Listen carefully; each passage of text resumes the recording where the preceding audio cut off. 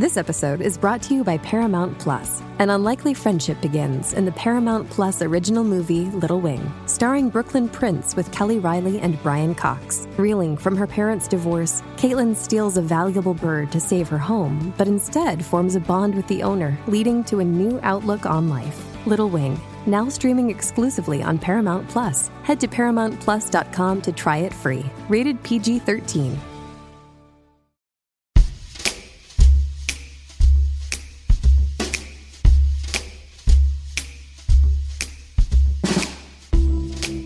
Welcome to a Twin Peaks podcast, a podcast about Twin Peaks. I'm Jeff Jensen, TV critic for Entertainment Weekly. And I'm Darren Franich, senior writer for Entertainment Weekly. And, I haven't seen Angela around. I think that Angela might be with Clark. But you know what? Clark and Mary were together recently.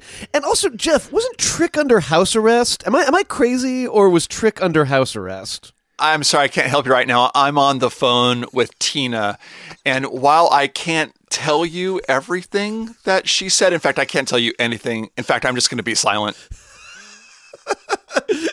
You're not going to tell me what she said? I made a promise, I think. I mean, that was my interpretation of that scene. In the immortal words of the convenience store clerk who sold Sarah Palmer all of that liquor and cigarettes this week. What?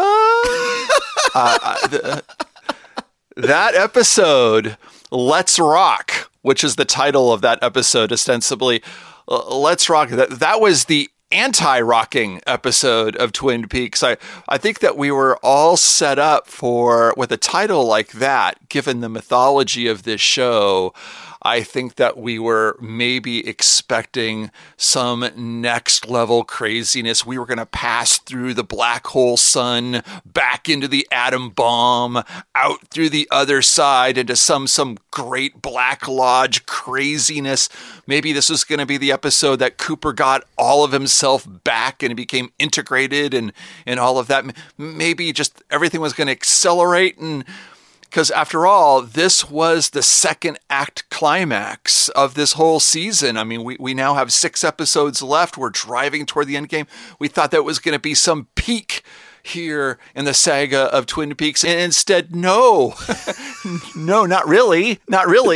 Like, we're going to pull it back. We're not going to rock forward. We're going to maybe stay in moment, run in place a little bit. We're going to slow things down. We're going to have these long, protracted scenes of awkward human interaction, maybe even silence, we're just going to live in the moment of so many different little moments of grief, of confusion, of anger, of bewilderment, of subverted reality, of running out of the woods crazy. I don't know if I loved it. I hated it. It certainly defied a lot of my expectations of what I thought was going to happen, maybe what I kind of wanted. In some ways, though, it summed up all of this season, a season where you start at point A and you have no idea where it's going to go. Like a story might be about something, then fragment and wander in a lot of different tangents that lead to dead ends or things that exist just for mood or texture's sake. It was extreme. It was definitely one of the pure Lynchian episodes of this season. I kind of felt, Darren, that this was just Lynch doing Lynch being Lynch for Lynch's sake, for art's sake, just being indulgent one last time, maybe before he has to drive us toward the end game and finish this thing. He was certainly enjoying himself. That was my big thought on it. What was yours?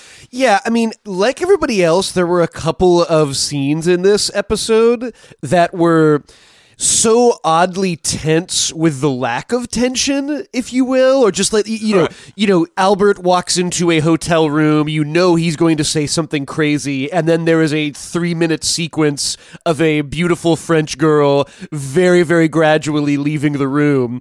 And that scene in particular, Jeff, is what I've been really kind of pondering since watching part 12. I think I loved that scene, and I think I've come around to really liking the whole episode, but it's definitely intensely frustrating in a way that felt purposeful, I think. I kind of like what you're saying, the idea that, this is sort of Lynch's last chance to kind of chill out before the kind of build to the end game. Mind you, whenever we use a word like end game and narrative building, our expectations, our expectations for that often go all akimbo with regards to how it plays out in the show. But I was just struck by the fact that, this was an episode where, there was just a long night at the Mayfair Hotel, and, there were just these interesting things happening in Twin Peaks. One sequence in particular that I thought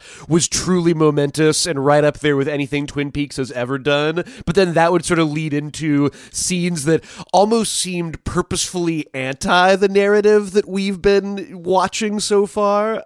And of course, there were even just strange moments where it was I guess we did need to see them shoot the warden. I guess I thought that was going to happen off screen, but now it's happened.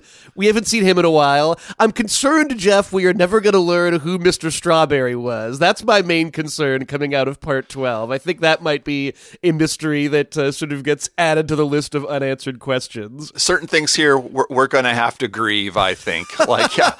We have time for the French lady making a protracted exit. Don't have time for Mr. Strawberry.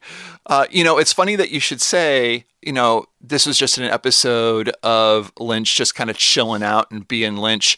Dr. Amp referenced the ninth circle of hell. And do you know what happens in the ninth circle of hell in Dante's Inferno, Darren? I don't. The ninth circle is reserved for people who commit treason of all sorts. And this was an episode that suggested treason in relationships of all sorts. But the punishment, Darren, is chilling out. It's just people... Seriously, it's people frozen in ice up to their necks or completely swallowed up, and they're just remain frozen in place forever. This was the ninth circle of hell episode of Twin Peaks, where things were a little chill, were a little frozen in terms of narrative movement, but it was also a lot about people in hell.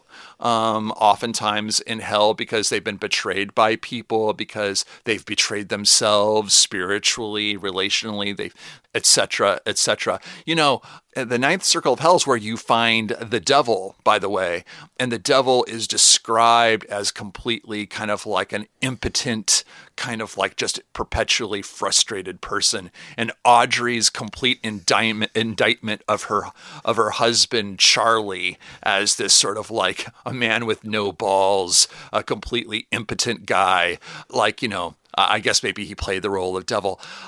These are the kinds of deep things I had to dig for in this episode to kind of to make it come alive for me. It sounds like you've definitely come around to it. Like I said, I don't hate it, but I don't necessarily love it. And I do kind of admire its commitment to being what it is. Yeah.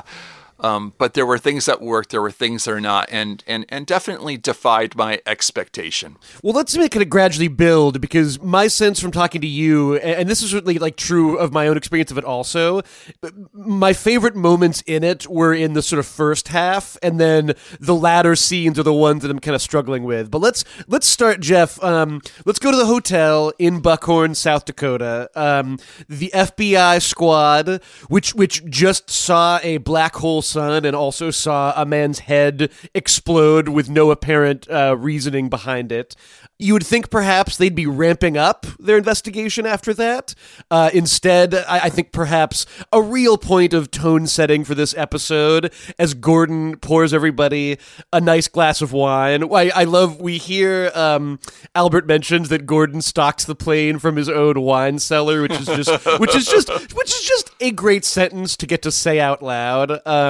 But it's funny to talk about this episode as if, it's one that's kind of purely anti-mythology. This was where we got the Blue Rose origin story, which I thought was interesting, right, and kind of tantalizing. We hear a lot about how Project Blue Book, which was an actual real life UFO investigation done by the government, obviously plays a big part in the original series of Twin Peaks. We sort of learned how the Blue Rose Task Force Force emerged out of the burning embers of the end of Project Blue Book. We heard that the members of the Blue Rose Task Force included Dale Cooper and Chet Desmond, the greatest character in Twin Peaks history. Nice to get a quick little shout out for him. I kind of liked Jeff. I believe that this was the phrase. Albert said that the Blue Rose Task Force was specifically founded to deal with the troubling abstractions that they kept on finding in some cases, which I think is another perfect phrase for the show. But all of this was because, and this is something that I'm fascinated by this. They were called the Blue Rose Task Force because that was a phrase uttered by a victim, I think they said, by a woman as she was dying back in the 70s. I thought that was interesting. I wasn't sure whether to dig deeper into that or if that was just like an interesting bit of scene setting, but I thought that was, Blue Rose is sort of a phrase that we've heard going back to Twin Peaks Fire Walk with Me, and I thought that was kind of interesting to get some insight into the task force. I don't know, how'd you kind of feel about, I guess the flip side of that is this was basically just kind of them saying, well, if you think you know what the Blue Rose Task Force is, you're probably right. Like, we're not going to necessarily, we're not revealing any like crazy secrets here. Yeah, definitely like the Blue Rose Task Force. I like that we have an official name for it now, the Blue Rose Task Force, a joint venture of both the FBI and the military. And I like how the allusion to Project Blue Book. What we see here is Twin Peaks really pulling together in a very succinct way all of its mythology, pulling in from the Major Briggs stuff. I think this is probably a pretty rewarding episode for people who have read The Secret History of Twin Peaks by Mark Frost, which I think digs into that maybe a little bit more.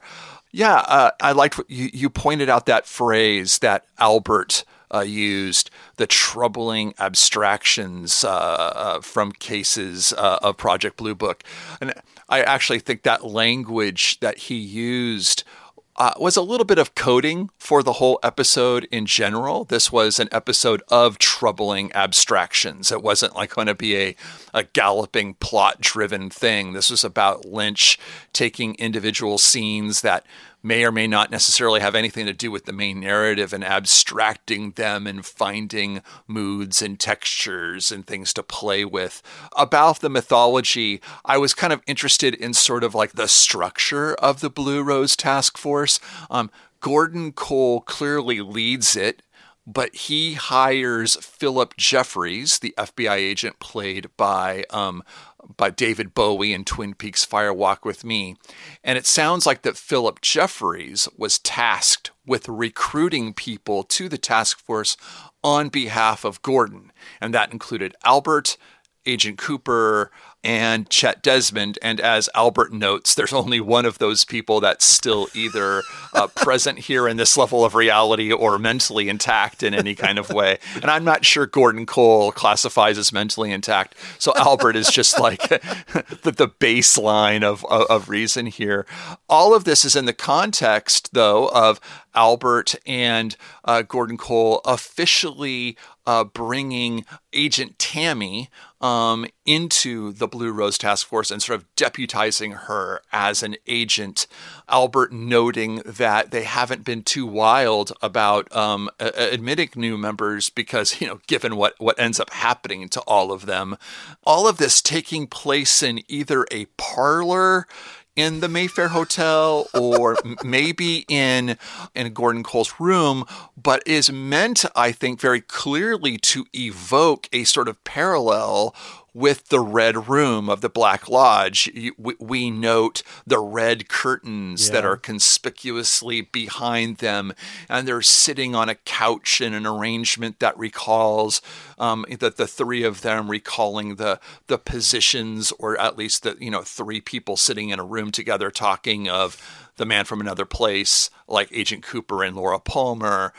So some clear evocations there. And then it's going to get hit harder in a second when Diane walks in, coming in through red curtains. That was interesting. Before we kind of leave this scene and move forward into the Diane stuff, just one note, hitting very quickly the whole Agent Jeffries of it all. Again, we see Twin Peaks making a big deal out of Agent Jeffries, this character that, you know, unless you've watched Twin Peaks Fire Walk with Me, Twin Peaks fans who only know the show from the original show have never met, don't even know. But here, once again, 12 hours into this thing, we are hitting this character played by an actor who unfortunately is not with us, that we've talked about this on this podcast. Is the show leading us to some moment where we're going to see Agent Jeffries in some form? I don't know. But one other thing I just want to add about that is the scenes in Twin Peaks Fire Walk with Me that we saw Agent Jeffries and we saw the Blue Rose team in action had a certain musical cue to them. And we're going to hear that musical cue later in this episode with another character in another city. So the idea that Jeffries is mentioned here and the Blue Rose team is emphasized, I kind of wonder if it was part of a Lynch kind of orienting us to go find that moment and that musical cue in Twin Peaks Fire Walk with Me to get more context for what was happening in this episode. We'll get to that in a second. But Diane walks in through those red curtains, and what did you make of the interaction between the Blue Rose Task Force and Diane, Darren? Well, you know, as with all things Diane, I do sort of feel the need now with any of her scenes to read, like, you know how, like, there was a point in the TV series Hannibal where, like, every character was sort of saying things with 4 levels of meaning? Like, that's kind of how I read, like, anything that goes on between Diane and the other characters now, where it's just, like, who's playing who, and, like, you know, who's aware of what. You know, they're sort of saying, like, you know, we know you have more than a passing insight into the Blue Rose. It's very clear that, like, although she was never necessarily on the task force, she was certainly aware of a lot of the stuff that was going on there. They say they really need her help. They're going to deputize her. You know, on the surface, there's a game being played here of, you know, the FBI saying, Diane, we know you don't want to be involved. Diane sort of saying, yes, like, I don't. We know that beneath the surface, the FBI is aware that she is still in contact with Mr. C. For all we know, she is somewhat aware that they know that. I'm not sure how many sort of, you know, wheels down to sort of dig into this. But you know, they kind of ask her, do you want to join?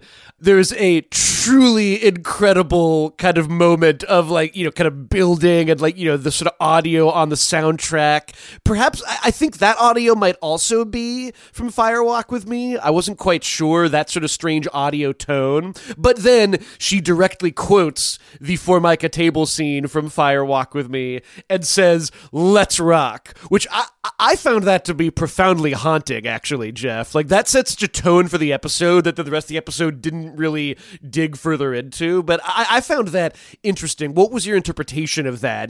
Are we meant to assume that there is some serious Black Lodge entity stuff happening there, or is it just a profoundly coincidental phrasing? I think it's coincidental. I mean, I think that when they're recruiting her and deputizing her, they acknowledge very quickly that she is surely aware of Blue Rose stuff. And I think that she is aware of the phrase "let's rock" because she probably transcribed a lot of Agent Cooper tapes. So she knows about "let's rock" that was written on the car at the old Trout Trailer Park. Fat Trout Trailer Park. Okay. So that's where Cooper first encounters the phrase "let's rock." And of course, he encounters it again with his dream, the first major famous dream scene in all of Twin Peaks, where we meet the man from the other place for the first time, and he says it backwards, "Let's rock," you know? So my guess is that he put all those things in a tape, and Diane transcribes that, and that's a big reason why she knows anything about Blue Rose is because of Cooper, and so she's kind of like quoting that and evoking that. The one thing I would say is what's strange about these scenes in particular, and I don't know if this is really worth talking about or noting, or if there's something purposeful behind this, or just a storytelling decision. But my take on this is that I feel like the logical narrative has been juggled a little bit, which is to say that I would have assumed that these scenes that we saw took place before the excursion out to the site with Bill Hastings and when they saw the Black Hole Sun in last week's episode. It would just make more sense that they would have deputized her during this sort of like, evening before the excursion out there, and then, explains why they brought her out there in the first place, right? Yeah. Although, no, it doesn't make sense. Well, I guess it does make sense anyway. I'm debating this idea in my head. It's not about the bunny. Is it about the bunny? It's not about the bunny. It's not about the bunny. I think what I wanted to say is make the claim that all of the Mayfair set scenes should make more sense set before the Bill Hastings death. And I stand by that with one exception, which is the last scene with Diane, in which she puts in the coordinates that they got off of the body of Ruth Davenport out there at the site, which was the last scene set in the Mayfair Hotel. This is all to say that my guess, unless Lynch is playing some games with us and disorienting us for some grand purpose, messing with our sense of reality for some major reality shift that's going to happen later in this season, my guess is that maybe he kind of thought that all of these scenes would just play better after the Bill Hastings stuff, and especially since that it was all driving toward the idea of Las Vegas being dropped into the minds now of the Blue Rose Task Force. My guess is that's their next stop. So maybe he wanted to play all these scenes when it made more sense when they were about to embark on that. I think you're right, Jeff. I certainly think that at least that first Blue Rose scene seems to make sense coming much earlier. That seems to be kind of welcoming Diane to the club, and it just seems like she's been a part of this club for a long time now. As far as this narrative goes, I am struck though that it almost seems like he took all these scenes that happened to be set at that hotel at nighttime, and over the course of the episode, you're kind of like, God, how much stuff is happening here? So, they have wine up in Gordon Cole's room, and then Diane goes down and she texts, and then, Gordon meets the French girl. And it's a sort of long last year at Marienbad evening at this hotel that just seems to never end. And I'm kind of a sucker for hotel scenes. This is another reason why I love The Leftovers so much was how it kind of used the symbolism of hotels endlessly. And I am just struck by the fact that, before this episode, I would have not thought that the Buckhorn Hotel was a particularly, necessary or interesting setting for the show. And I was interested by the use of it, but you were talking about Diane typing important story locations into her phone was a big thing this week. She received a text from Mr. C. The entirety of his text message was just the words Las Vegas, and she said they haven't asked about that yet. Albert, of course, intercepted this text message, had a conversation about it with Gordon. When I awoke this morning, you had sent me a text message with a extremely deep reading theory about that scene. Would you like to elucidate on that theory, or have you theory shifted with regards to what Gordon Cole says about Las Vegas? Oh, yes. You threw me. I felt I was a little on the spot. All of a sudden, I was like, oh, what did I tell you? Because all of my texts that I send you while watching Twin Peaks in the midst of my brain worrying, I think are immediately forgotten and obliterated by the next text I send you. So what was that theory again? Let's see. Hold on. Let me try to do a stage reading of this. Big question. Cole and company were stumped by the latest communication between Diane and Mr. C. What do you know that we haven't told her about yet? Asked Cole. This is you asking me, what do you think it is? One idea... I love that you do a new paragraph in this text. One idea is that it's a trick question he's asking himself. One thing for sure they know but haven't asked about yet is this very intelligence. They have not asked her why Cooper sent her a text saying Las Vegas. So the irony will be that when they ask her about it, it'll be because they now know they have to ask her about it. That's one of my favorite texts and one of my favorite thoughts that I've ever woken up to. So I would throw this out to you and to the listener too. Like, I'm still kind of beating my brain, like, which is really badly and poorly beaten after 12 episodes of Twin Peaks, which is, what do they know that they haven't asked her about? In some ways, probably a lot, but it almost felt like that we were being invited to reflect on this question and find some one specific glaring thing that should be jumping out at us. And whenever a show does that to me, I suddenly get a little stage fright. Like, well, what is that one thing I'm supposed to know? I don't know. So then that ends up leading me into some kind of like crazy tangent where I think I find out, and it's like, oh no, it's just this really obvious thing that you're not paying attention to. Oh, okay. So, like, I don't know if you have any thoughts on that, but other than that, I kind of stand by my weird, like, observation there, which is some kind of paradox.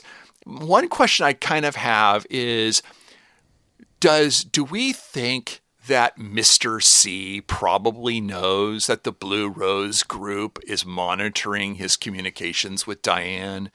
Does Diane know or have reason to suspect that her communications are being monitored? If so, then I think my theory, my observation to you via text might be relevant, because they are having conversations that are meant for the Blue Rose group to find, to see, and then prod them in certain directions. So yeah, I'm confused by that. Yeah, I'm with you, Jeff. Like, I do think that however much the Blue Rose Task Force, what a fun phrase to say, however much the Blue Rose Task Force thinks they kind of, have one over on Diane and on Mr. C, I do think that, like, they probably know that they're being watched and are perhaps guiding our FBI heroes to some place that they should not want to be. We've talked about this, how, like, the Gordon Cole of this season is kind of fascinating, and I thought that, like, this week's episode, maybe one reason why I like this episode so much, all kind of comes down to the look on David Lynch's face during that kind of extended sequence with the French girl, and then afterwards when he was talking to Albert, he had that great phrase, like, he had that great line where clearly all Albert wanted to do was tell him, like, hey, like, I got some plot to get into here. David Lynch, do you want to get into some plot? Like, we got some important... And, like, I just loved David Lynch being on screen saying, Albert, can you believe there are 6,000 languages being spoken in the world today? Like, I find there to be something intriguingly almost confessional about moments like that. I do sort of wonder if we'll look back on the Gordon Cole arc, perhaps not necessarily guiding us anywhere we didn't expect. I mean, the fact that, like, indeed the coordinates lead to Twin Peaks,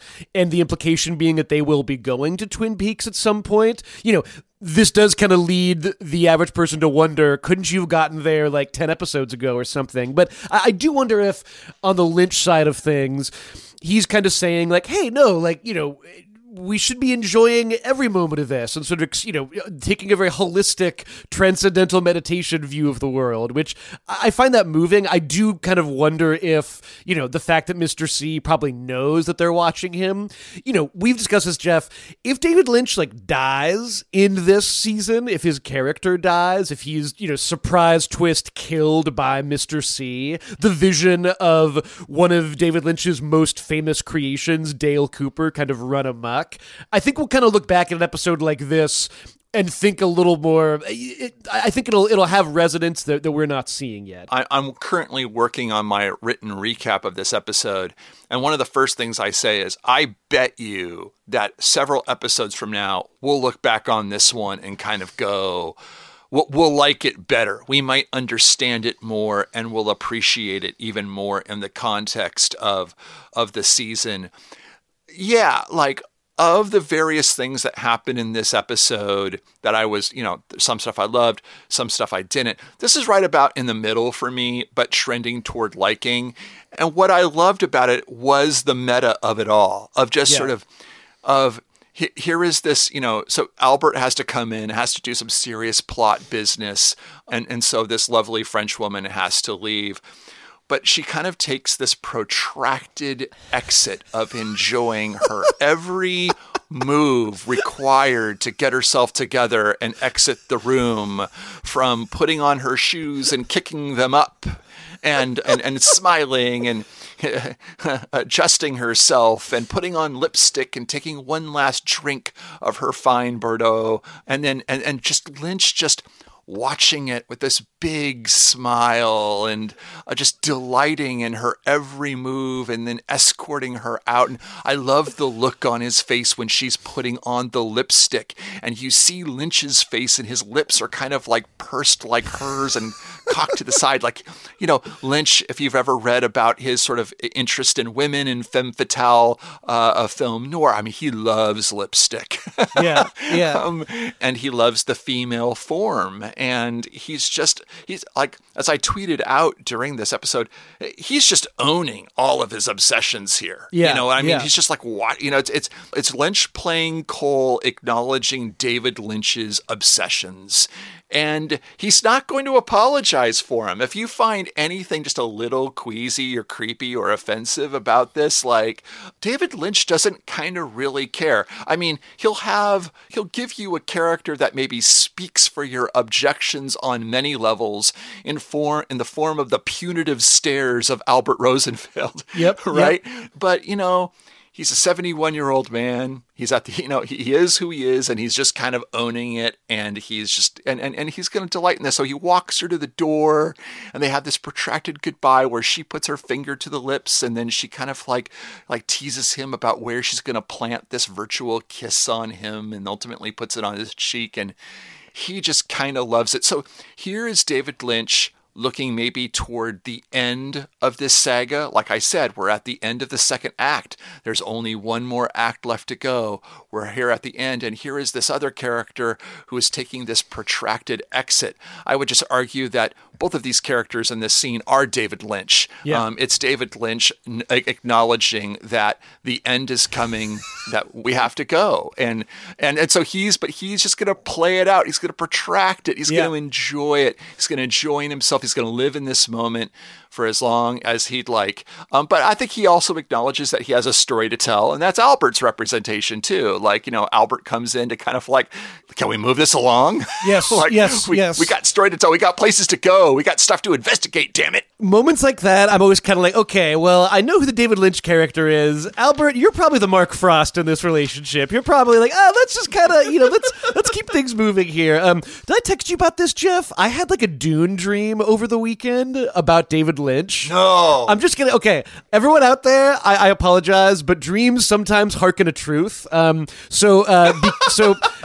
Because it is one of Jeff Jensen's favorite movies, I have been forcing myself to watch the Dune movie that David Lynch directed back in the early 80s. So Jeff, I'll be honest with you. I started the movie. I decided early on that I'd play a drinking game where whenever they said the name Harkonnen or Atreides, I would drink. Unfortunately, by the half-hour mark, I was pretty well soused, so didn't manage to finish the movie that night. But as you'll recall, there's a cameo by David Lynch during that first big sort of sandworm sequence. Do you recall this? He's Yes. the technician who's like, like, we're on Arrakis. So that scene was actually the last one that I watched. That evening, I had a dream where David Lynch in that scene only had one arm, but there was another David Lynch sitting next to him, which, of course, I've been thinking into this all weekend. That's exactly like in Firewalk with Me when the one-armed man is sitting next to the arm.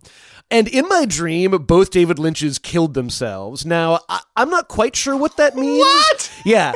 I think what that means is this season is going to end with the two Coopers needing, like, one Cooper will have to kill himself so the other Cooper also dies. That's my interpretation. Could also mean that Gordon Cole is going to die this season. I don't know. Just going to put that out there in the world. We're going to see. If any of this comes true, this is going to be a true prophecy dream, and I'm so excited for that. You're listening to a Twin Peaks podcast with Jeff Jensen and Darren Franich. Are you hiring? Do you know where to post your job to find the best candidates? Well, 2 tips for you. 1, don't hire Gordon Cole as your headhunter, because every time he tried to recruit someone to the Blue Rose Task Force, usually bad things tend to happen. Just ask Philip Jeffries if you could find him.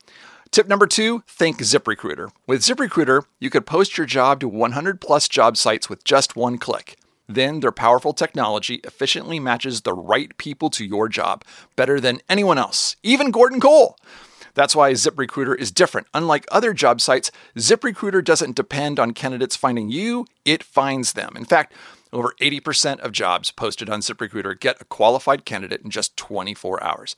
No juggling emails or calls to your office. Simply screen, rate, and manage candidates all in one place with ZipRecruiter's easy-to-use dashboard.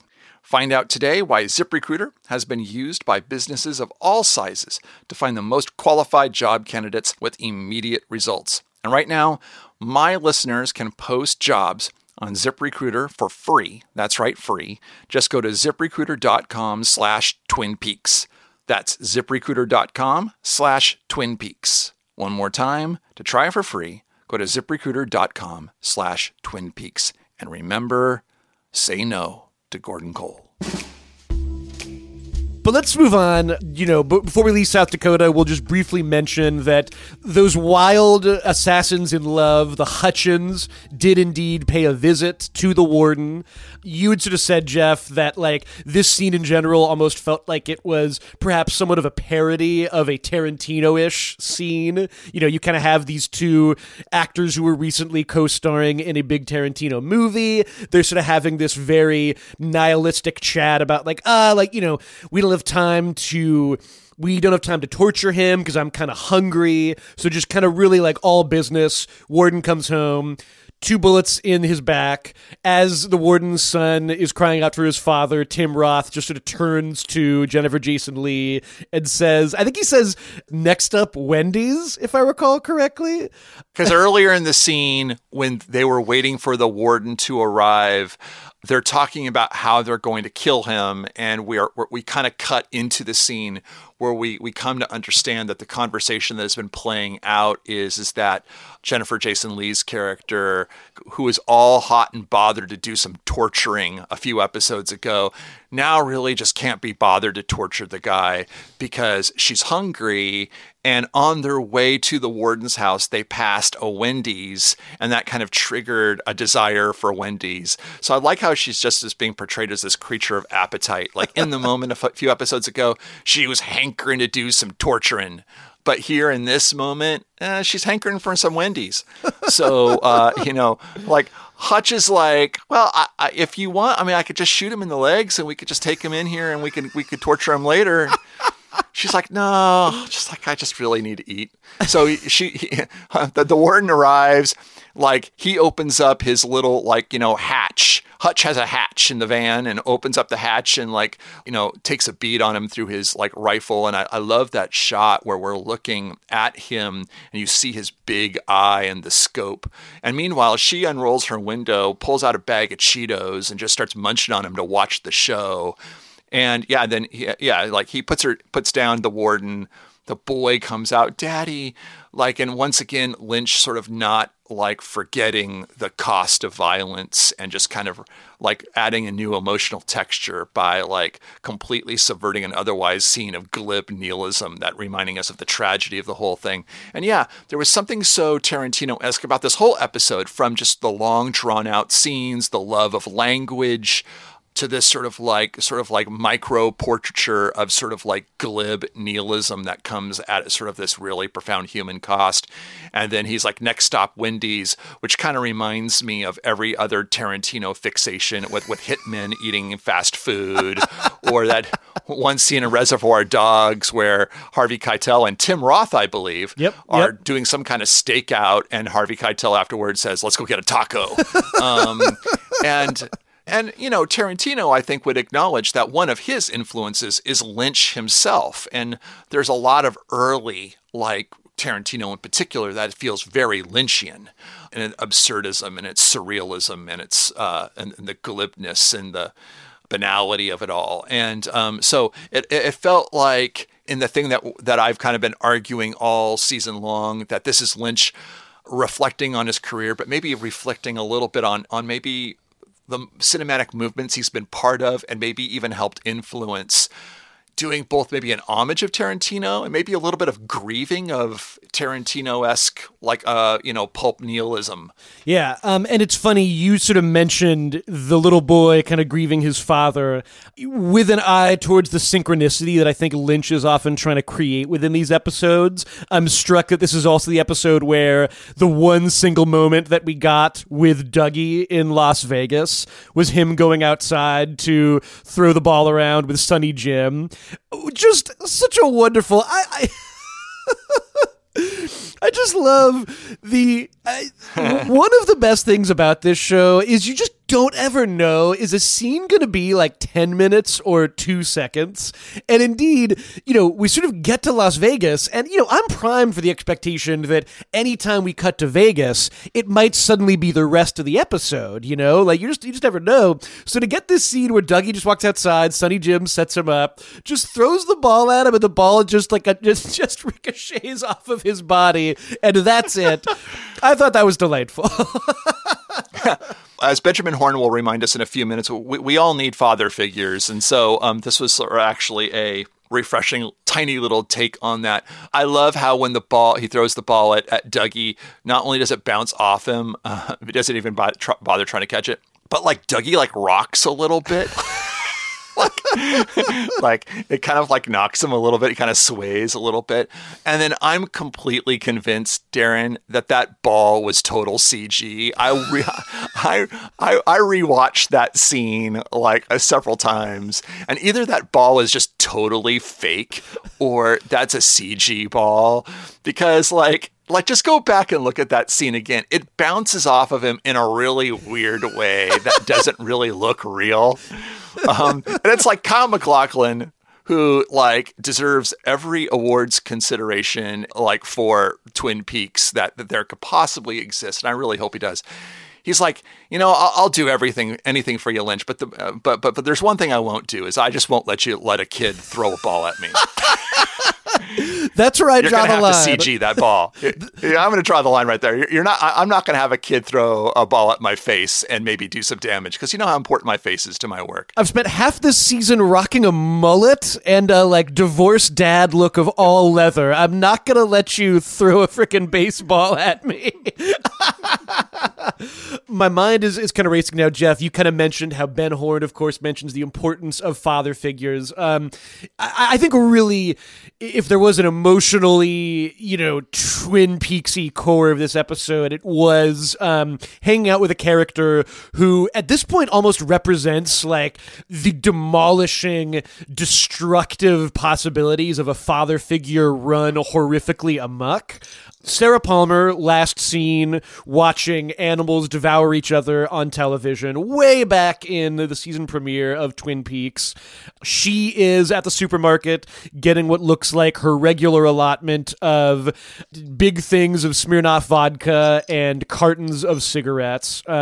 She notices some turkey jerky and gets real turned up by that. The words she used, I thought this was real, just classic Twin Peaks, unexpected casual horror. The world seems different. Men are coming. I'm trying to tell you, you have to watch out. Things can happen. Something happened to me. I thought that just Grace Zabriskie's reading of that line was so oddly moving and so weighted given what's happened to this character. I'd sort of mentioned in my quick write-up after the episode, if you're ever prone to wonder who's being possessed, which we clearly are constantly with this show, I thought there was a lot of interesting stuff happening here. The fact that she's kind of talking to herself in the third person. But how did you kind of feel about just how we kind of resituated with this character? I mean, Sarah Palmer is somebody who kind of looms large. I feel like in season 2, we only ever really checked in with her when she was having strange red room visions. I thought just the sort of sad banality of her life in this episode was really moving and really kind of horrifying. But how'd you kind of feel about how stuff kind of played out with her in this chapter? This is a scene that we've been waiting for in the ramp up to Twin Peaks, the very few images that were leaked to the press or given to the press as promotional images or combined into little teaser ads. this shot of her shopping for booze was one of them, and it's one of the last remaining images from that teaser campaign that there's a couple more that we haven't yet seen, including, Big Ed, who hasn't shown up. We know he's coming because we saw it in the teaser trailers. But this was one. And that looked haunting and sad in the trailers, and it was every bit as haunting and as sad and weird as we might have imagined. Sarah Palmer, alcoholic, under the influence of spirits, if you will, is under the influence of spirits in a completely other way. There definitely seems to be some kind of supernatural forces that are subverting her reality. And I think that anytime she might experience any disturbance in her well-ordered world, that is probably the only thing that gets her through her life. It just completely unsettles her. So yes, when she sees a wall of turkey jerky, like, here in this store, a convenience store, mind you, I think. Probably, let's call it a grocery store. But again, we have convenience store motif, if you will. But yeah, she sees this turkey jerky on the wall. It wasn't there before, and it just kind of completely unsettles her. And it's like it triggers this sort of feeling of the uncanny. And I got in that moment, Darren, a sense that she was maybe under the influence of something, like either something within her that she's just trying to bottle up, or maybe something almost taking her over and she's starting to ramble about, like, they've been here, like, the men are coming.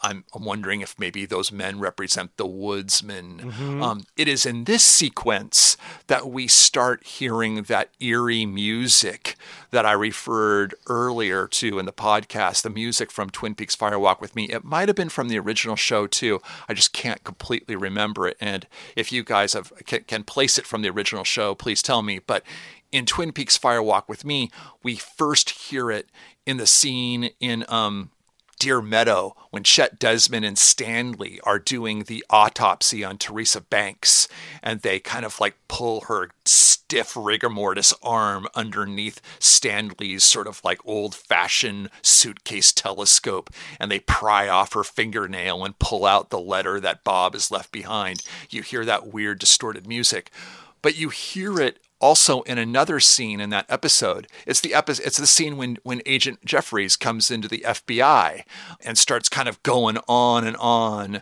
about Judy.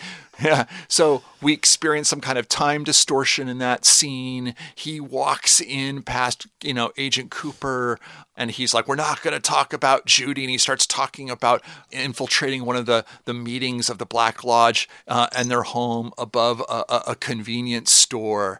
And just his whole performance, David Bowie's whole performance in that scene as Jeffries, it feels like someone who is like under the influence of something crazy. I just felt that there was maybe some intentional mirroring there between Jeffries and Sarah Palmer. Interesting thing that Agent Jeffries says in that scene in Twin Peaks Fire Walk with Me. He says something like, it feels like that we're all just trapped in a dream. And the idea of dreams is mentioned in this episode of Twin Peaks a couple times. And I have a feeling that we're going to maybe hit that theme a little bit more moving forward. But I just thought that was an interesting kind of like audio illusion pointing us in the direction of Blue Rose intrigues and mysteries and betrayals in that sequence. Yeah. And just, whether the implication is that, she is literally possessed by some Black Lodge entity, or just, something that really hit me is like just the image of this woman who kind of lost everything in the original series and who in a way, yes. In a way had already lost everything before the stuff was literally gone. That was just so haunted by like the horrors going on in her house. You sort of want to see that person 25 years later and be like, they've, turned their life around and like, she's like doing Meals on Wheels and stuff like that. And it's like, nope, she has just been trapped in an eternal spiral of like damnation since then. I loved just, Hawk kind of showing up just to check on her very clearly. I mean, she is just so absolutely like the old person in town that everyone is just sort of faintly concerned about all the time. And just the horror of that scene, too. And like the sound from inside the house, her just kind of muttering, it's just something in the kitchen. Just a lot of great tonal stuff happening there that, again, not sure where it's leading, but I found it sort of moving and eerie all at the same time. Let's do a quick roundup of what's going on with the Horn family this week, Jeff. Jerry's out of the woods. Jerry's out of the woods. Jerry's out of the woods. Out of the woods, yeah. That was a horribly botched Taylor Swift reference. Ben got a visit from Sheriff Truman. He's now been looped in on the fact that his grandson has just been really on a tear through town lately. I was texting with you a little bit about this after the episode, Jeff. Richard Beimer, I think is how you pronounce it, possibly Richard Beimer, who's always been great as Ben Horn. His sort of like remembrances of the green Schwinn bike that his father gave him, I thought was so intensely moving. I love that they sort of like took that moment. It felt very much in keeping with the spirit of that character. But I guess the thing we should talk about there is that Sheriff Truman is now aware that Cooper's key has arrived back in Twin Peaks. I love the kind of gradual passing around of that key throughout this season. What did you think of that kind of back and forth between Ben and Sheriff Truman?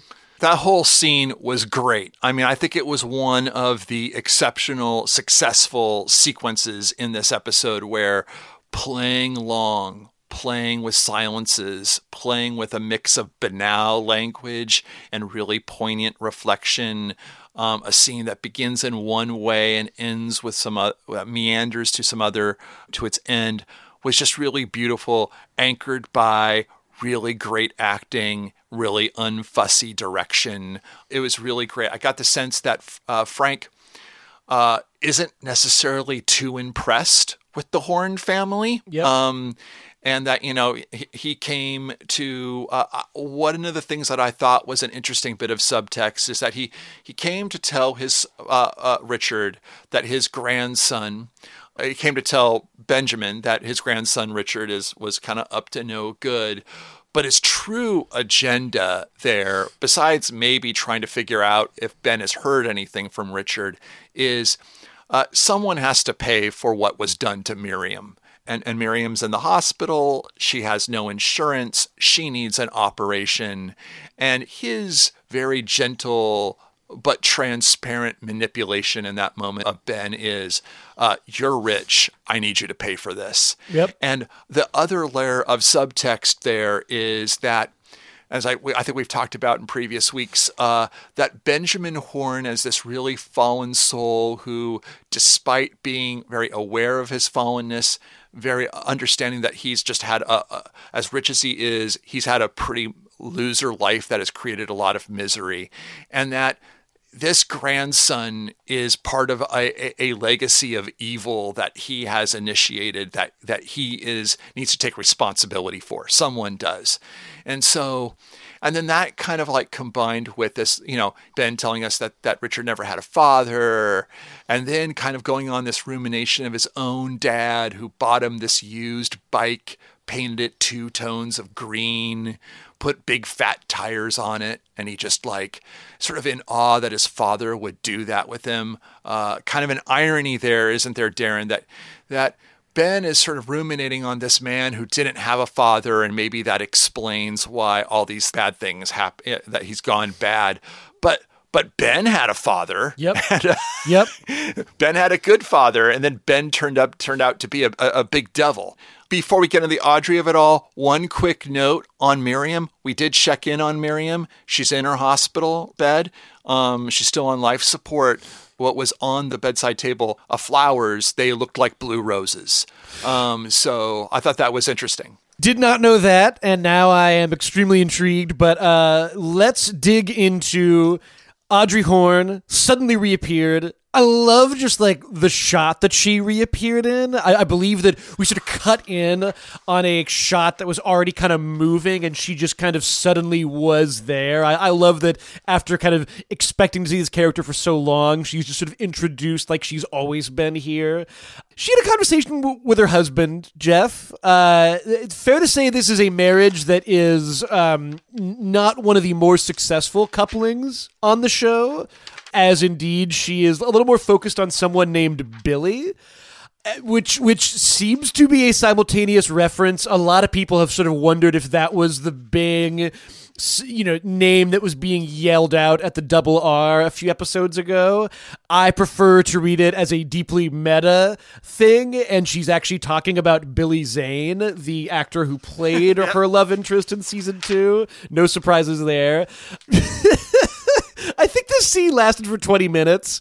I loved everything. Just the facial reactions during the phone call were so wonderful. I have to say, totally at a loss as to whether this was another moment like the woman in Buckhorn just saying 30 names at once. If like the joke is just sort of trying to keep track of it all. This I think, Jeff, may have been the scene that broke you, if I could judge from your tweeting during the episode. What are your thoughts as you're kind of looking back on this interaction between Audrey and her husband, Charlie? Yeah, the long-awaited return of Audrey Horne, like when the second we see her on screen, it was both momentous and anti-momentous. It was like, we've been waiting for this the whole time, for a long time, and we just kind of cut into her and this strange interaction with this husband of hers, and the dialogue that unfolds between them, on which she is searching for this man that has gone missing named Billy.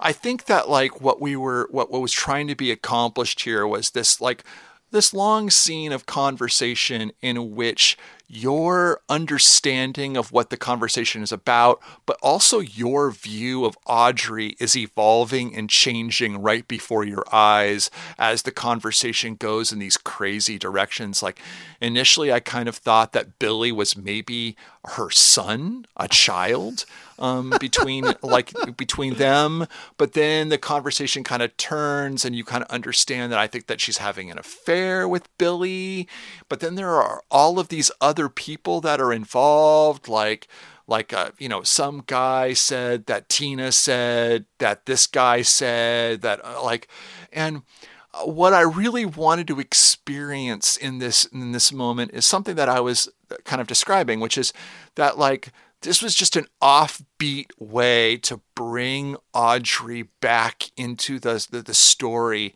and sit with her and get to know her and just kind of like almost meditate on the person object that is Audrey Horne through the filter of all of this sort of this interesting relationship and crazy relationship, and just wanting to fire our imaginations and capture our imaginations for what happened to this person between seeing her get blown up at the bank at the end of the original Twin Peaks, learning that she was in a coma, might have been violated by Mr. C, and now is clearly grown up. And it was such a weird scene, and I didn't know whether to trust even the reality of the scene and their conversation between them and the hints of a contractual marriage, maybe a sham marriage.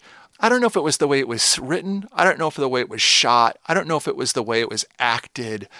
I just felt like it didn't work. Like whatever Lynch was after here, it didn't work the way it was supposed to be working. Now, it may not work, in my opinion, because it's one of these classic things that he does where we're just like dropped in the middle of something without any benefit of any context of what's happened here. And over the next several episodes, we might get more context.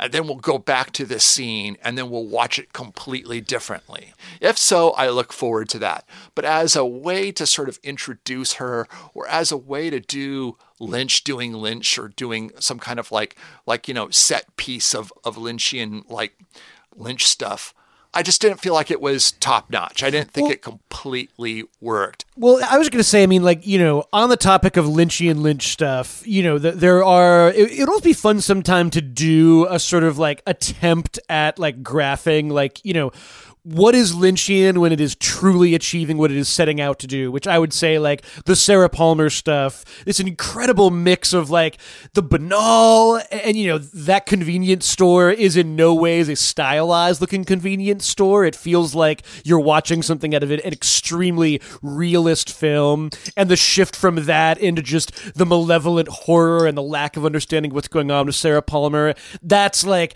you know, effect achieved. This did feel to me more like, you know, something from, like, the, you know, scenes from Wild at Heart, where there's just, like, things happening that seem weird for the sake of being weird. And even, like, you know, the scene has already gone on for a long time, and then Charlie says, oh, why don't I call Tina? And at that point you're just kind of like, oh God, like, I don't know how much longer I can possibly linger in this room for.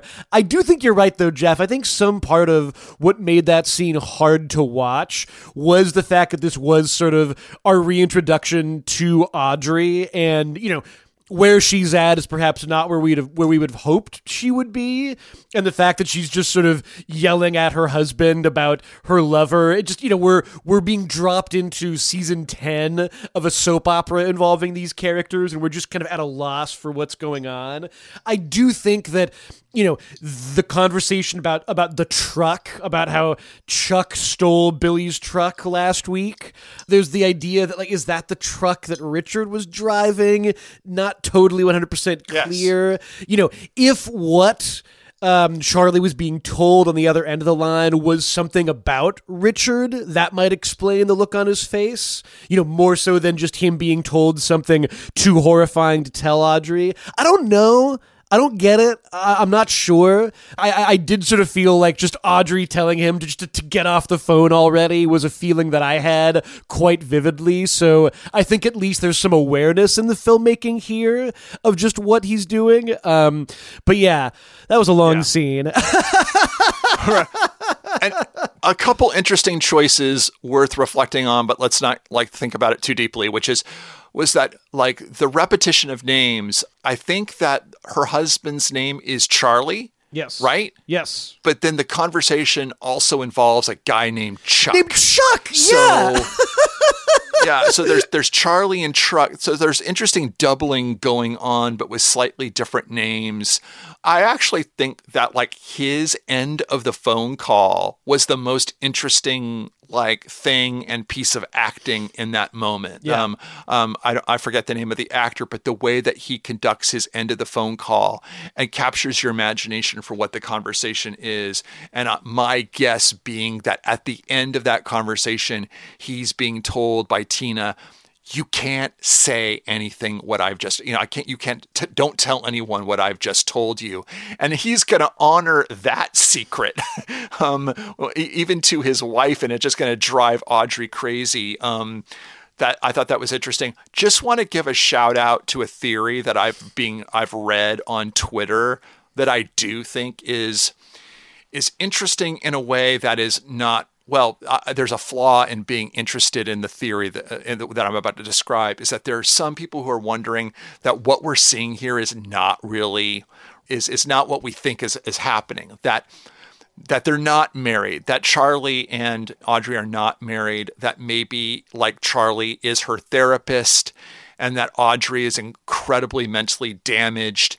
And this kind of conversation is a conversation, like, loop that she gets stuck in that has to be just sort of, like, talked out and reaches some kind of destination to reset her, like she's that unhinged. That theory attracts me, is interesting to me. But the reason why it's interesting to me is because I don't think I really like the scene. So I want a theory to make it something different into something that I like, which makes it a bad theory, in my opinion. So it's just a way to deny the fact that the scene wasn't very good. Sure. This is like my theory that the last half hour of Spectre is all James Bond's dream as he lies dying. But in fairness, that does make the last half hour of Spectre character so much better. So some bad theories are still good theories. We'll just kind of wrap up here, Jeff. Scene at the Roadhouse, Chromatics playing again. They were, of course, the first band we saw playing there. Somebody out there must be constructing a timeline theory based on which bands we see and if each band is there on the same night. I don't quite have the kind of bandwidth for that yet, but I'd be very intrigued by that. And just one note, that scene was another sixth season of a soap opera sequence with a lot of characters we'd never met before. I think the main takeaway was that somebody tried to run Trick off of the road, headlights coming right at him. He almost got killed. I suspect we're going to find out who was driving that car. My suspicion is it was Dale Cooper. You know, the Dale Cooper returned to Twin Peaks. Again, we've just because, you know, we've discussed this. What's happening in Twin Peaks probably happening after what's happening in Las Vegas and South Dakota. That's my own, you know, hopeful interpretation. Or Jeff, maybe we just had to check in on Trick, you know? He's lucky to be alive, sounds like. He was under house arrest, you know. He was under house arrest. Now he's a free man. Right. And the episode ends on maybe another line that speaks for sort of the anti-rocking quality of Let's Rock. Whoopee! This really kind of like sarcastic, like tossed off whoopee, like, which was kind of funny. By the way, before we sign off, just want to say, I just completely read that scene as Trick got run off the road by Richard Horne roaring out of town. But again, I love your theory that it might be Agent Cooper, and that could then be just one more scene with context erased from the sequence. Once we get that context, we go back and watch this episode and we love it and appreciate it in a different way. So yeah, I don't want to hate on this episode. I had a great time talking about it with you. I think it kind of came to life for me in a way that like so that I like it more like that than I did when we began this conversation. And I just want to be very clear about this. My least favorite episode of this season, but not to say it's bad, because I love this season of Twin Peaks so much. Right, yeah. But, you know, if theoretically there's an episode later this season when, say, I don't know, like David Bowie and Chris Isaak are just driving through town, running people off the road, that'd be cool too. Everyone out there, we love hearing from you, love talking Twin Peaks, would love to hear if you have any hot theories. The more crazier, the merrier. More crazier, oh boy. Please tweet at us. He's at EW Doc Jensen. I'm at Darren Franich, not a doctor. You can email us, twinpeaksedew.com. While you're at it, if you like this show, let us know. Go to Apple Podcasts, give us a rate and review. Love to hear from you. Love to hear what you think. We have 6 episodes of Twin Peaks: The Return left. 6 more chances to understand what happened to Billy, if Chuck had anything to do with it. Maybe it was Tina. Who's to say, really? Jeff, always fun talking about Twin Peaks with you, man.